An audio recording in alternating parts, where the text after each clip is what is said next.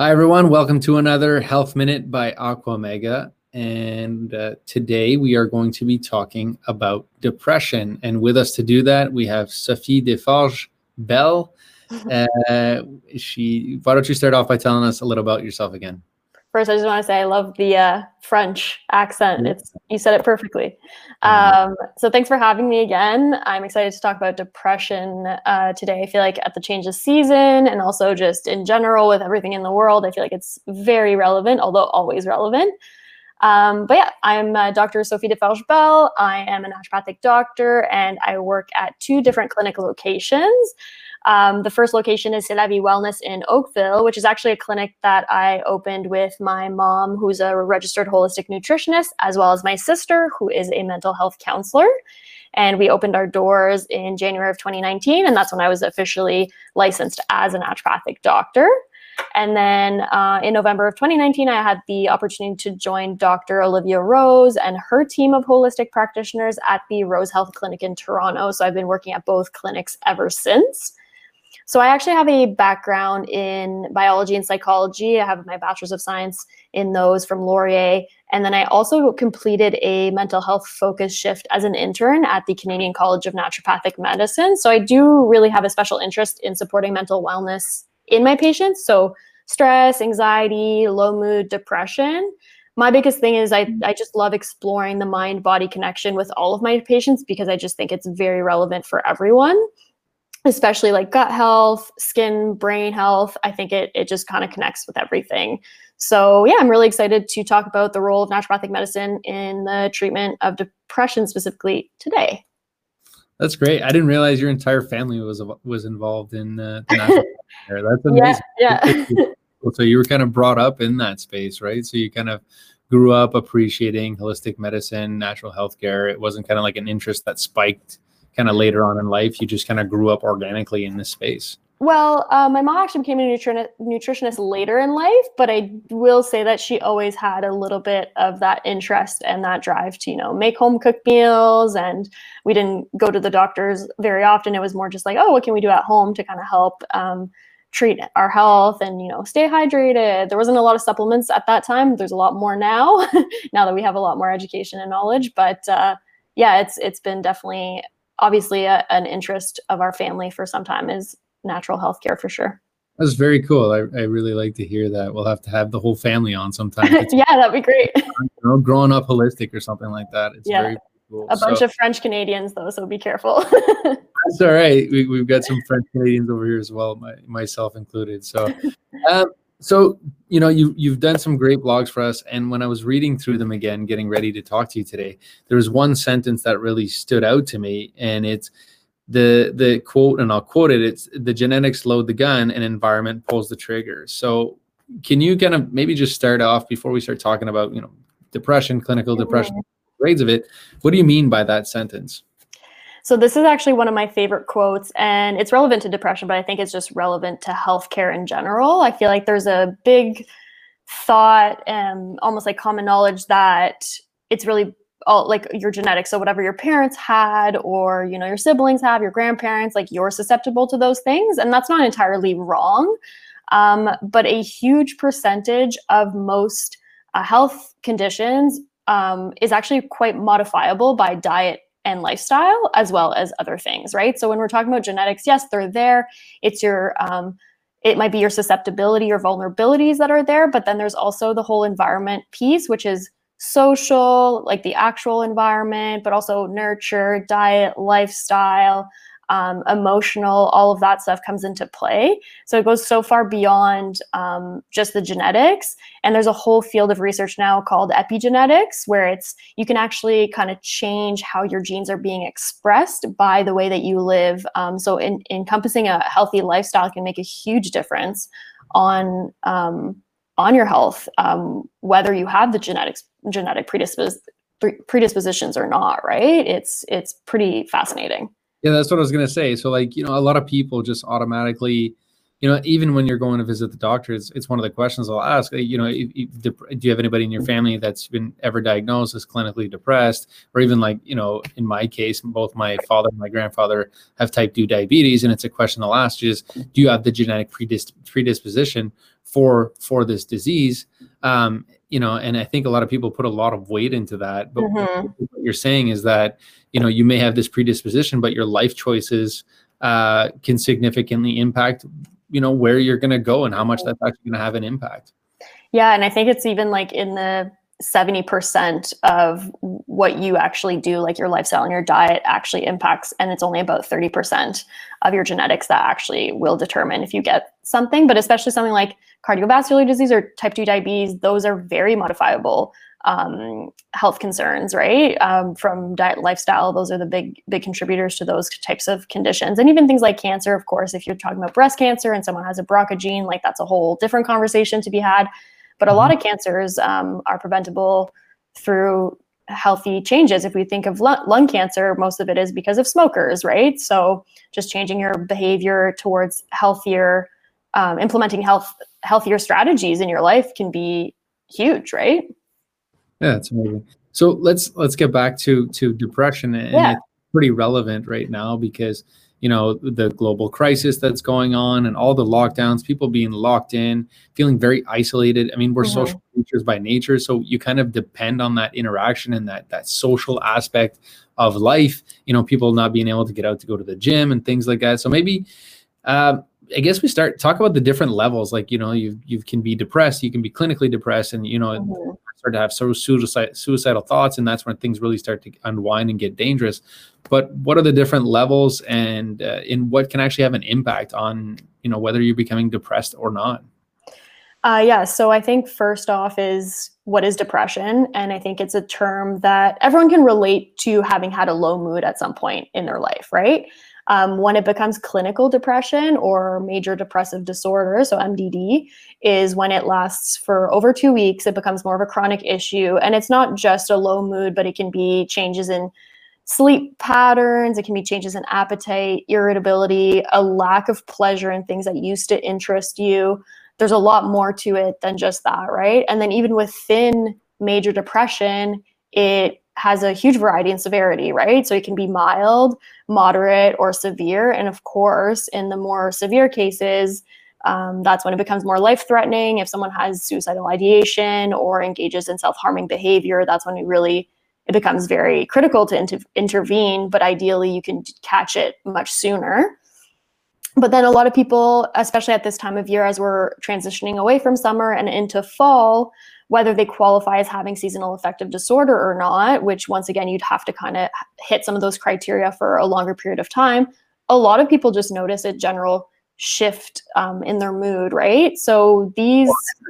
Like, I feel like sometimes there's a lot less sunshine, or you're leaving work, it's like to be darker early. So you just kind of like, you just feel a little bit down, but it doesn't mean you're depressed. Especially after, well, I feel like there's just a lot going on in the world, and there's so many things happening right now. So we might, you know, there's a lot of fear going back to a potential second wave of the pandemic. You mentioned the isolation. We just had a beautiful summer, so a lot of people were outside, not only exposed to sunlight, which is a lot more vitamin D, which is protective, but just being social, being able to hang out with people outside is huge. Like you said, humans are social creatures, so this is a huge thing for us.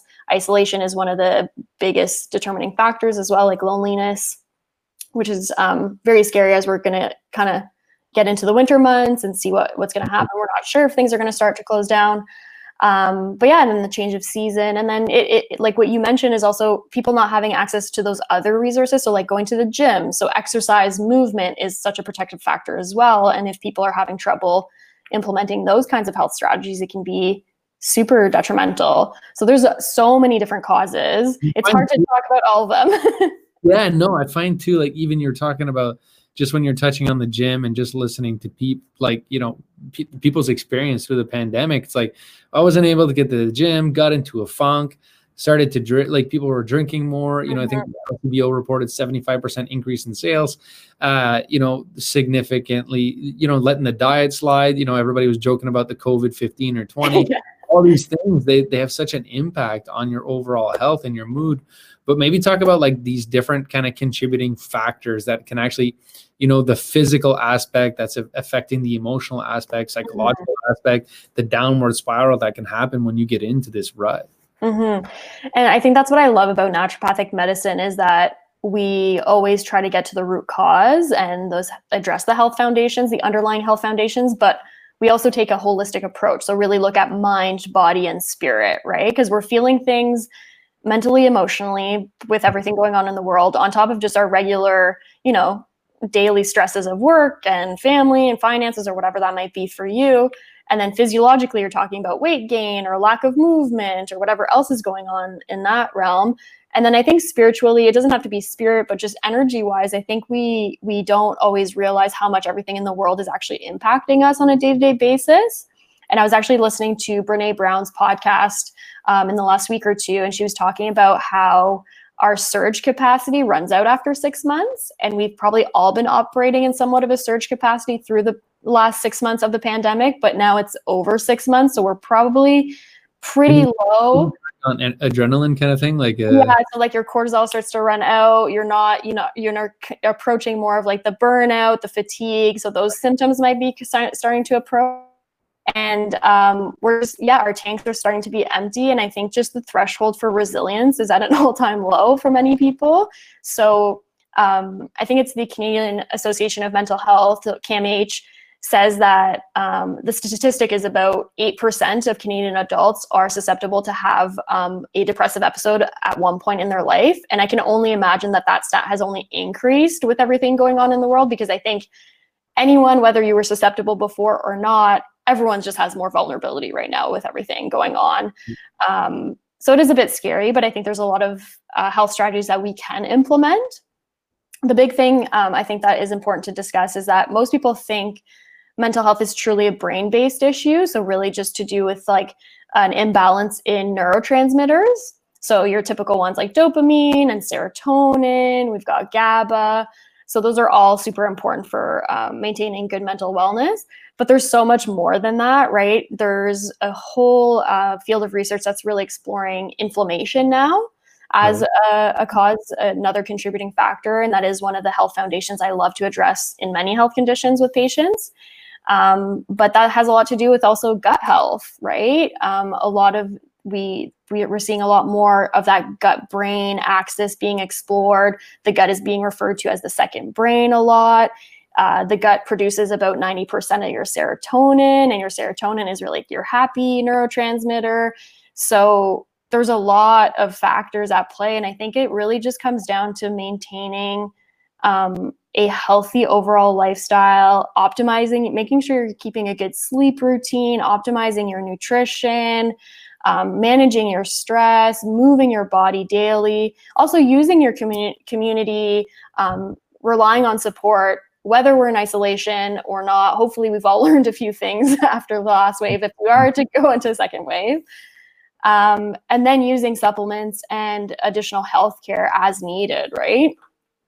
Yeah, I think you touched on some amazing points there. I think, again, people think they associate depression really with something, it's wrong with your head, but it comes to the entire body, inflammation, gut health, some really good information. It sounds like, just living as much of a balanced lifestyle and being really aware of these different things. And what about you talked about the unbalance of neurotransmitters, things like that in the brain, but at what point are we prescribing drugs for these types of things, and what kind of impact does that actually have on, your overall health or well-being, or into that for us? Because, we all know a lot of people that get onto these prescription drugs, probably more and more. And, I think, and that maybe that's just society in general, because it seems like when someone's sick and they have something, we're very much like a pill popping, give me a pill for it, something like I don't want to put too much work on it, just give me a pill that's going to fix me or make me feel better, kind of like right away. But maybe dive into that a little bit. Yeah, I have so many thoughts on that topic. I feel like it's very relevant. First off, as a disclaimer, I feel like a lot of people think that as naturopathic doctors, we're completely against pharmaceutical medication, and I would disagree. I think naturopathic medicine is can be an amazing first-line treatment option as an alternative to pharmaceutical medication if you've tried them and they don't work for you, or you're just looking to go natural in the first place. Or it can be just a great complement to pharmaceutical medication, right? I think your biggest point is a lot of us, whether we're suffering from mental health concerns or just any other health concerns, we just want that easy fix, right? Like, go to the doctors, give me a pill, whether it's a medication or a supplement. We just want something externally outside of us to help heal us internally, because the internal work is obviously much harder. It's a lot more commitment. To think that way, right? It's just like, give me a pill, give me an antibiotic, give me a drug that's going to make me feel better. And if there's side effects for that, give me another one that's going to make those side effects go away. And I think we just don't want to do the hard work, which is maybe some mental, emotional stuff, some therapy type of work, some of that internal work, but also more of the like changing your lifestyle and your diet and things like that. People don't necessarily want to do those things if they can avoid it. So it's just an easy fix. But the way I see both supplements and pharmaceutical medication is they're really just meant as ideally a shorter term treatment option to just really help to alleviate some of the burden of the symptoms of depression, because we can't ignore the fact that they are super useful and helpful for a lot of people, super effective and therapeutic for many. We're talking about like saving lives in many cases, right? But really it's meant to just alleviate the burden of those symptoms so that we can implement some of those more longer lasting, sustainable health strategies that involve more lifestyle and diet, really, right? So we have to kind of remember that these aren't meant forever, although if it does work for you, then that's a discussion for you to have with your medical team. But yeah, they do it can be a life sentence, like yeah.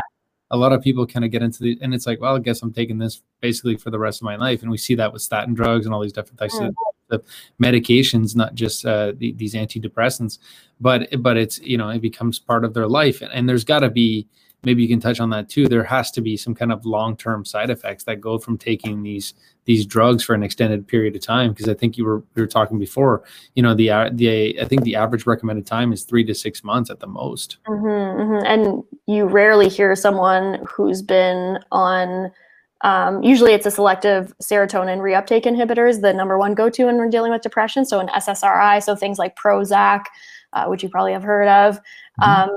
Yeah, you're right. Like, it's usually meant to be more of a short-term thing, but by the time you find the right dose and it starts to be effective for a patient, and once they're kind of stable, it's rare for a medical doctor to kind of be transitioning them off of the medication. It is safer. It's less involved to not make that transition and just stay on that dose that works for you. Well, it's got to be scary to come off of it as a patient too, right? Because you went from being really not good, and then you're finally starting to feel good. But then even when, like, let's say you go for an extended period of time and it's like, oh, I'd really like to get off this medication. It has to be hard to come off of that medication. We've been on it for so many years. And it actually has like some very serious withdrawal effects in some cases. So you really have to do it with the supervision of a medical doctor. As naturopathic doctors practicing and licensed in Ontario, we don't have the ability to do that for patients in terms of pharmaceutical medication. So it's all conventional medical doctors. But it has to be a very slow taper, especially when you're dealing with some more severe cases with a history of suicidal ideation and self-harming behavior. It is very scary, right? But it is something that is meant to be a short-term solution, and hopefully is just that solution that can help to implement those other things, and those other long-term health strategies can hopefully make that transition off of medication easier. And that's where supplements can kind of come into play as well. But supplements also can are not necessarily meant to be long-term either. If we're talking about some more first-line options, like the most common is St. John's wort, which is a herb that's often used as a first-line option and very comparable to a Prozac, for example, in terms of its efficacy. And although it's often better tolerated and has less adverse effects than some of the SSRIs out there, it still has some side effects, right? Things like headaches, and those are obviously not things that you want to be dealing with for a longer period of time. So those are also very therapeutically effective and shouldn't be used forever. So, yeah. So let's talk prevention, because we're obviously, we're into fall, we're going to be going into winter, hopefully not, knock on wood, potentially some more lockdowns or some more restrictions that are going to come into play. What can the listeners do, or what can people be doing to help kind of prevent getting into this funk? As far as supplementation or exercise, anything. Yeah, Like yeah. foundation. I think that the biggest thing I noticed with the last wave of the pandemic was people who were completely lost their routine. Hopefully people have kind of a better routine now that a lot of people have continued to work from home. So they've hopefully implemented some health strategies throughout all of that. But I think keeping a good sleep routine, for example, making sure you're getting good sleep, that's huge. Probably pretty easy to let slip too, right? Oh, Because 100%. you're working from home, you're probably binging on Netflix a little bit longer than you should until 1, 2 in the morning, getting up and just kind of, just the sleep is so critical for health in general. So it's the foundation of health. I always say that if you have poor sleep, it's really hard to build any other health on top of that. And so many people have been saying how they just literally roll out of bed in the morning to their computer, to their desk that's, just a few feet away and start working. But we should really maintain boundaries and all of that. Eating healthy food, obviously. I think routines get, like you just mentioned something there, like routine kind of rolling out of bed and just kind of sluggishly going over, probably drinking 3 or 4 coffees. Does caffeine have an effect on this? Because, when you're feeling tired, you're probably drinking 3 or 4 cups of coffee just to get going. Yeah, I would say caffeine. I'm more so with the anxiety picture, but anxiety and depression do tend to run together. So I feel like, caffeine definitely can have an impact. But yeah, I think just a well-balanced, clean diet as much as possible. Indulge when you want every once in a while. Sure, if I always say it's good for the soul every once in a while, but it should be an exception to the rule. But eating properly and consistent meals throughout the day, all that. But I think a big part of that is really getting a good assessment of your nutritional status. So a foundation of health that I often address is nutritional deficiencies. So some of the ones that come to mind are things like B vitamins, mostly B6, folic acid, and B12. A lot of people tend to be deficient in B12. And those who are deficient, even just taking a B complex right away can heighten your mood and your energy pretty immediately, which is pretty fascinating. Another one, obviously, with the change of season is vitamin D. We can't deny that we're all having decreased exposure to sunlight. If we go into another lockdown, that's even less time outside probably. So that's our main source of vitamin D, and vitamin D does actually decrease our risk. Like good optimal levels of vitamin D decreases our risk of depression. So that's an important one. And then for a lot of women of reproductive age who are having monthly menstrual cycles, who are losing blood every month, they are all susceptible to having low iron stores. And iron's another super important one that when you just correct that, you see a lot of changes in someone's mood, energy, well-being overall. And then supplement that or any type of food or anything? For iron? Yeah. Yeah, so there's a lot of food. A lot of supplements, but sometimes there's some things out there. Taking too much iron, you can actually harm yourself. Yeah. I would say supplementation is necessary and warranted for people who have suboptimal levels, who are really feeling the effects of it, like very fatigued, very low mood, things like that. I would always check blood work for that as well. So don't just supplement for no reason, because having too much iron can be inflammatory and cause kind of some can be very taxing to the liver, actually. So even of course, there's the typical spinach that we always think of for iron, but you can get it from so many sources. A lot of just honestly, meat sources are great because there's the heme iron, which is the best version, best type of iron. And then making sure you're eating that with vitamin C. Vitamin C helps the absorption of iron, so that's really important. And I think that also comes down, obviously you don't have to eat meat. If you don't, then I would look into some obviously more vegetarian sources of iron if that's how your dietary restrictions. And that's also where you're going to get your B12 a lot too. So a lot of vegans, vegetarians are susceptible of those two deficiencies. But supplementation can be super important a lot of the time for those who are much lower. But be careful. Obviously, dietary sources are always my go-to, and supplementation is if we need to, right? What about zinc, magnesium, obviously omega-3s? Yeah, so I was going to get to the omega-3s. I think from the inflammatory picture, omega-3s are amazing. And there's actually a ton of research as a first line option for omega-3s. Fish oil is a great additive. We've talked probably a few times about how, unfortunately, it's hard to meet the right dose and concentration of omega-3s just from consuming foods, right? Even healthy fats. Even if you're consuming fish daily, you're probably not getting enough, unfortunately. Shock people a lot of times when we tell them like less than 2% of North Americans actually get an adequate amount of omega-3s in their diet. Exactly. Yes. So that's one of my go-to supplements for most patients because we're not getting enough. Magnesium is another common one that tends to just be deficient in soils right now. But the best part of the fish oil really is like the EPA and the DHA are the two components of the fish oil. The DHA structurally as a healthy fat feeding your brain is amazing, but it's really the EPA, and it's actually, you need a 60% EPA usually in your fish oil, so a 2-to-1 ratio minimum for the anti-inflammatory effects. And inflammation is definitely known to be a huge underlying cause of so many health concerns, especially depression as well. So. Right. The brain hates inflammation. It loves circulation, lots of oxygen, and it's a huge feedback we get from people that start taking our high EPA product. It's like, within that first week, it's like even someone was messaging us today, and it's like, I can't believe how much my mood has improved in such little time. And it's the EPA that's really helping to improve. And it's interesting because that might have been someone who doesn't even suffer from depression. So even just, your regular person who's just going through the motions and the change of seasons might not even realize that they have a lower mood, and they just don't realize that it can get better with something like fish oil. Mm-hmm. And there actually was research where they took patients who had a higher level of a high sensitivity C-reactive protein, so HSCRP, which is a huge, a very common inflammatory marker that we test in the blood.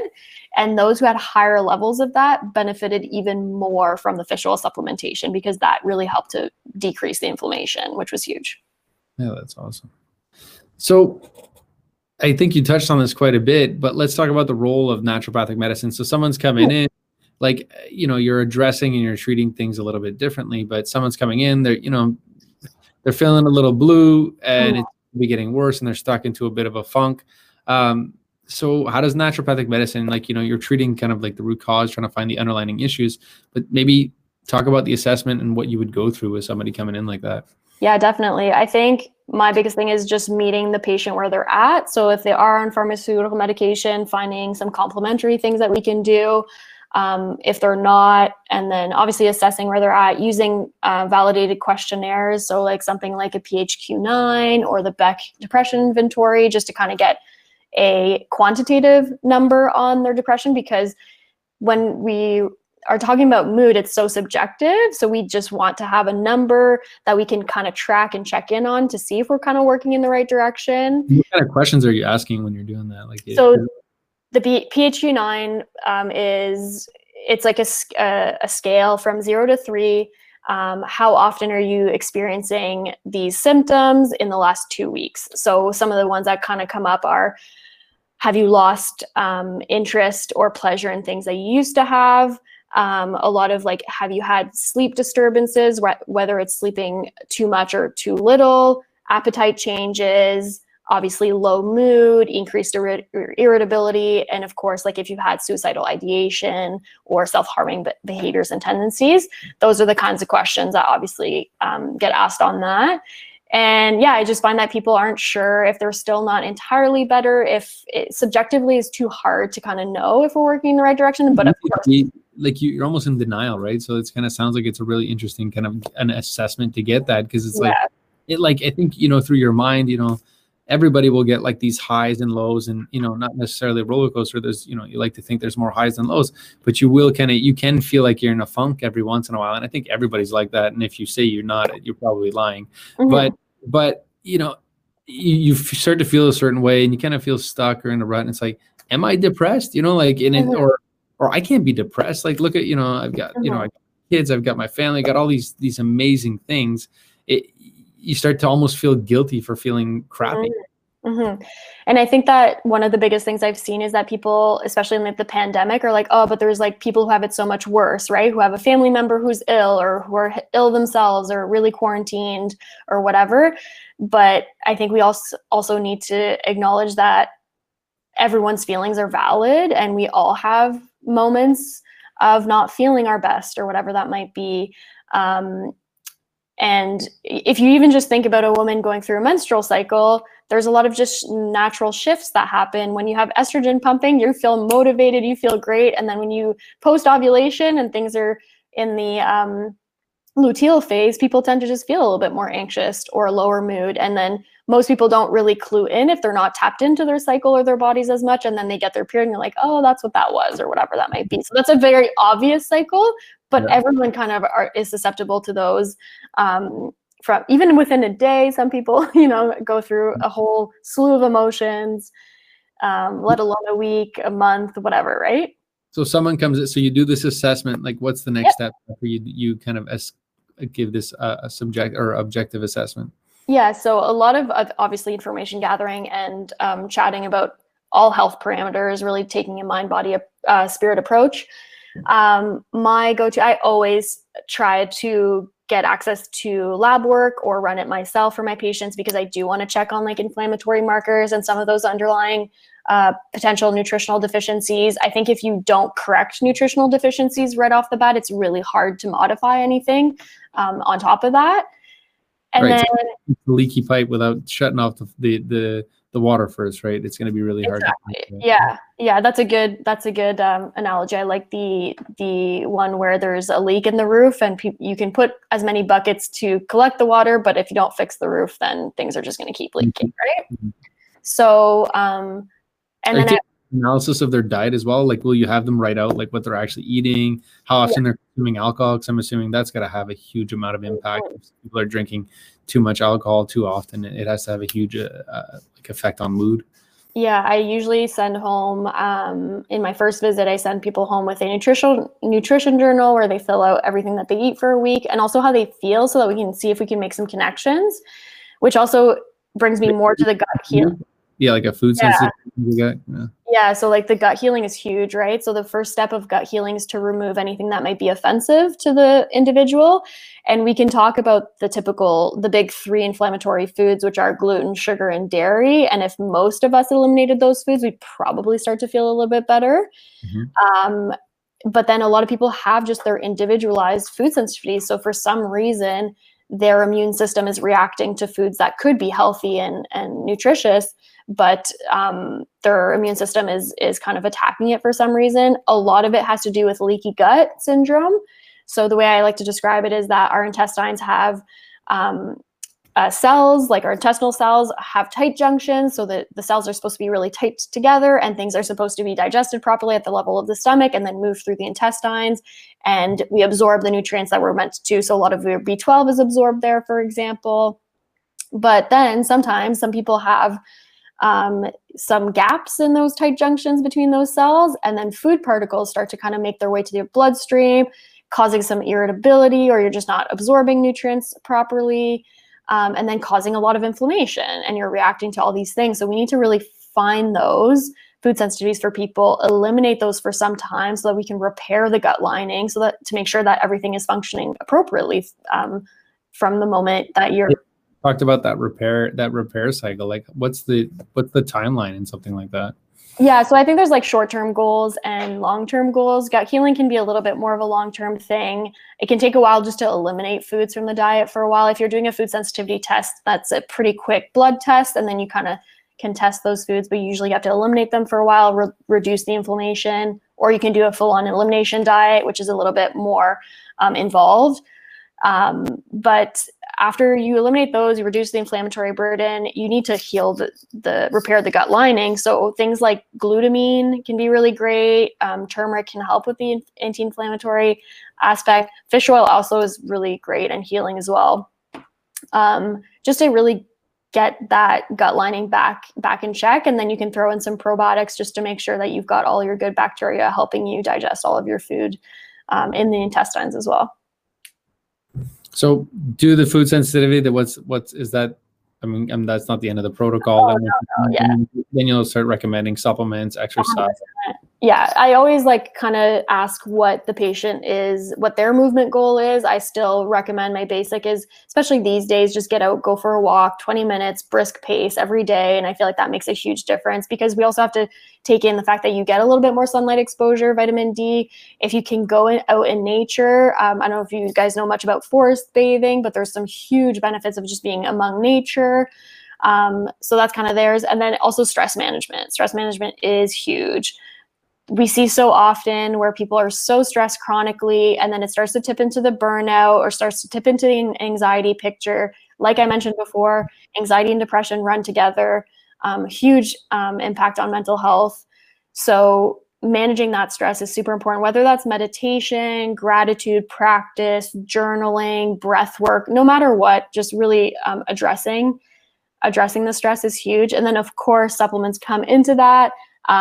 Whether it's kind of the ones that I mentioned in terms of addressing the nutritional deficiencies or some more therapeutic ones. So I mentioned the St. John's wort. There's also 5-HTP, which is 5-hydroxytryptophan, a precursor to serotonin. And serotonin is involved in happiness, well-being, but also appetite, sexual behavior, a lot of those things as well. There's a lot more to explore, of course. Saffron, not as a spice added to food necessarily, but as a supplement is one of the most effective ones as well. So many different options. And that's the thing that's so tricky with naturopathic medicine as well, is really treating the individual that's sitting in front of you, really gathering their history, what works best for them.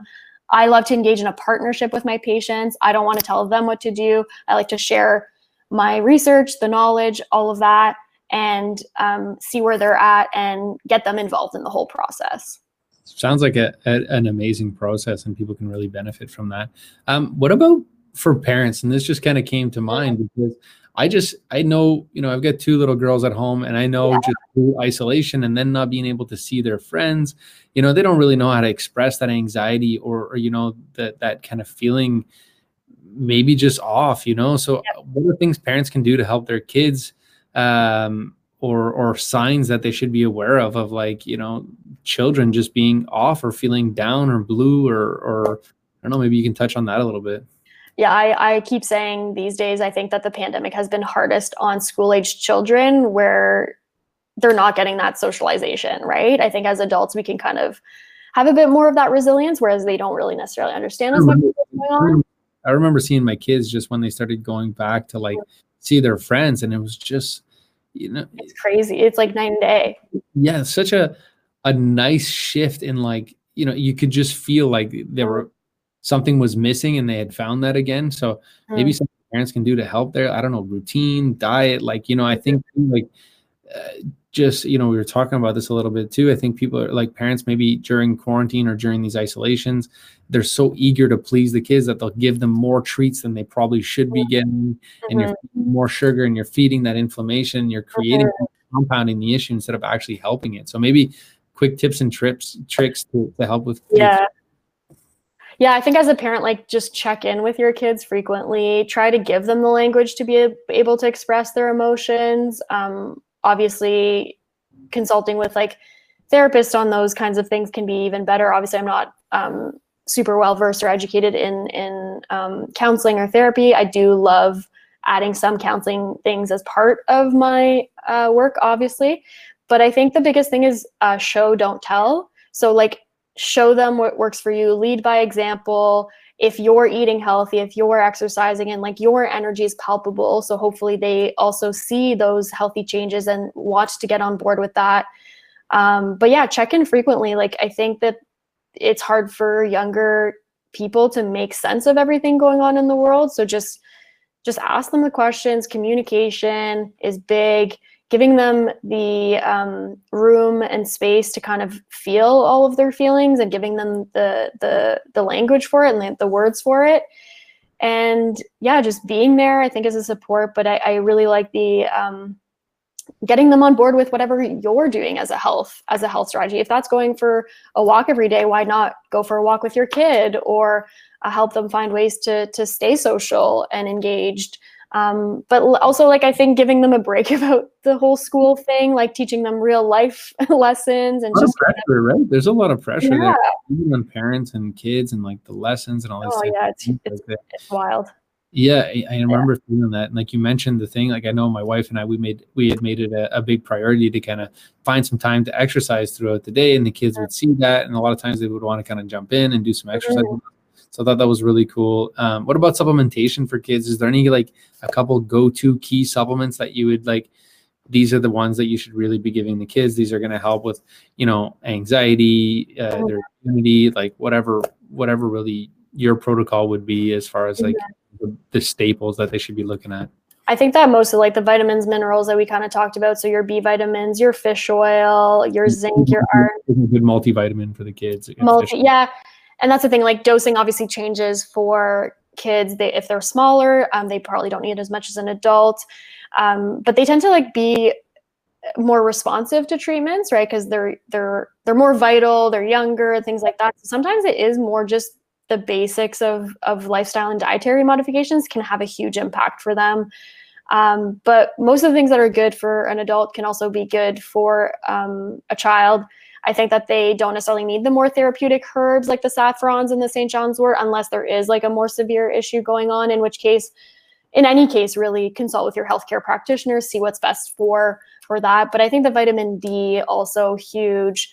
But yeah, I think it's also just having that routine and trying to maintain that routine as much as possible, but also having flexibility for change, because we're all going through a pretty wild ride this year, and I think we all need to be a little bit flexible. That's an understatement. Yeah. I really appreciate you taking the time. I don't want to take too much of your time. A big takeaway from me for this whole kind of podcast is that, that going back to that first line is that, genetics load the gun, but it sounds you're really in control of what the outcome is going to be. And so if you decide to take control of your health, you can really control the outcome. And really how you're going to feel. And there are some options that are out there, some great solutions, whether they be pharmaceutical or natural. There's always options there for you. And I think there's always great people like yourself, Sophie, that are going to be there to help and listen and kind of guide you through it and get you out of that rut. So thank you so much. Really appreciate the time. Always insightful. Always great to talk to you. Thanks again. Yeah, thank you. This was, I think, a very relevant and needed conversation, and I hope a lot of people get a lot of it out of it, and just remember to take care of themselves. Thank you. Thank you so much.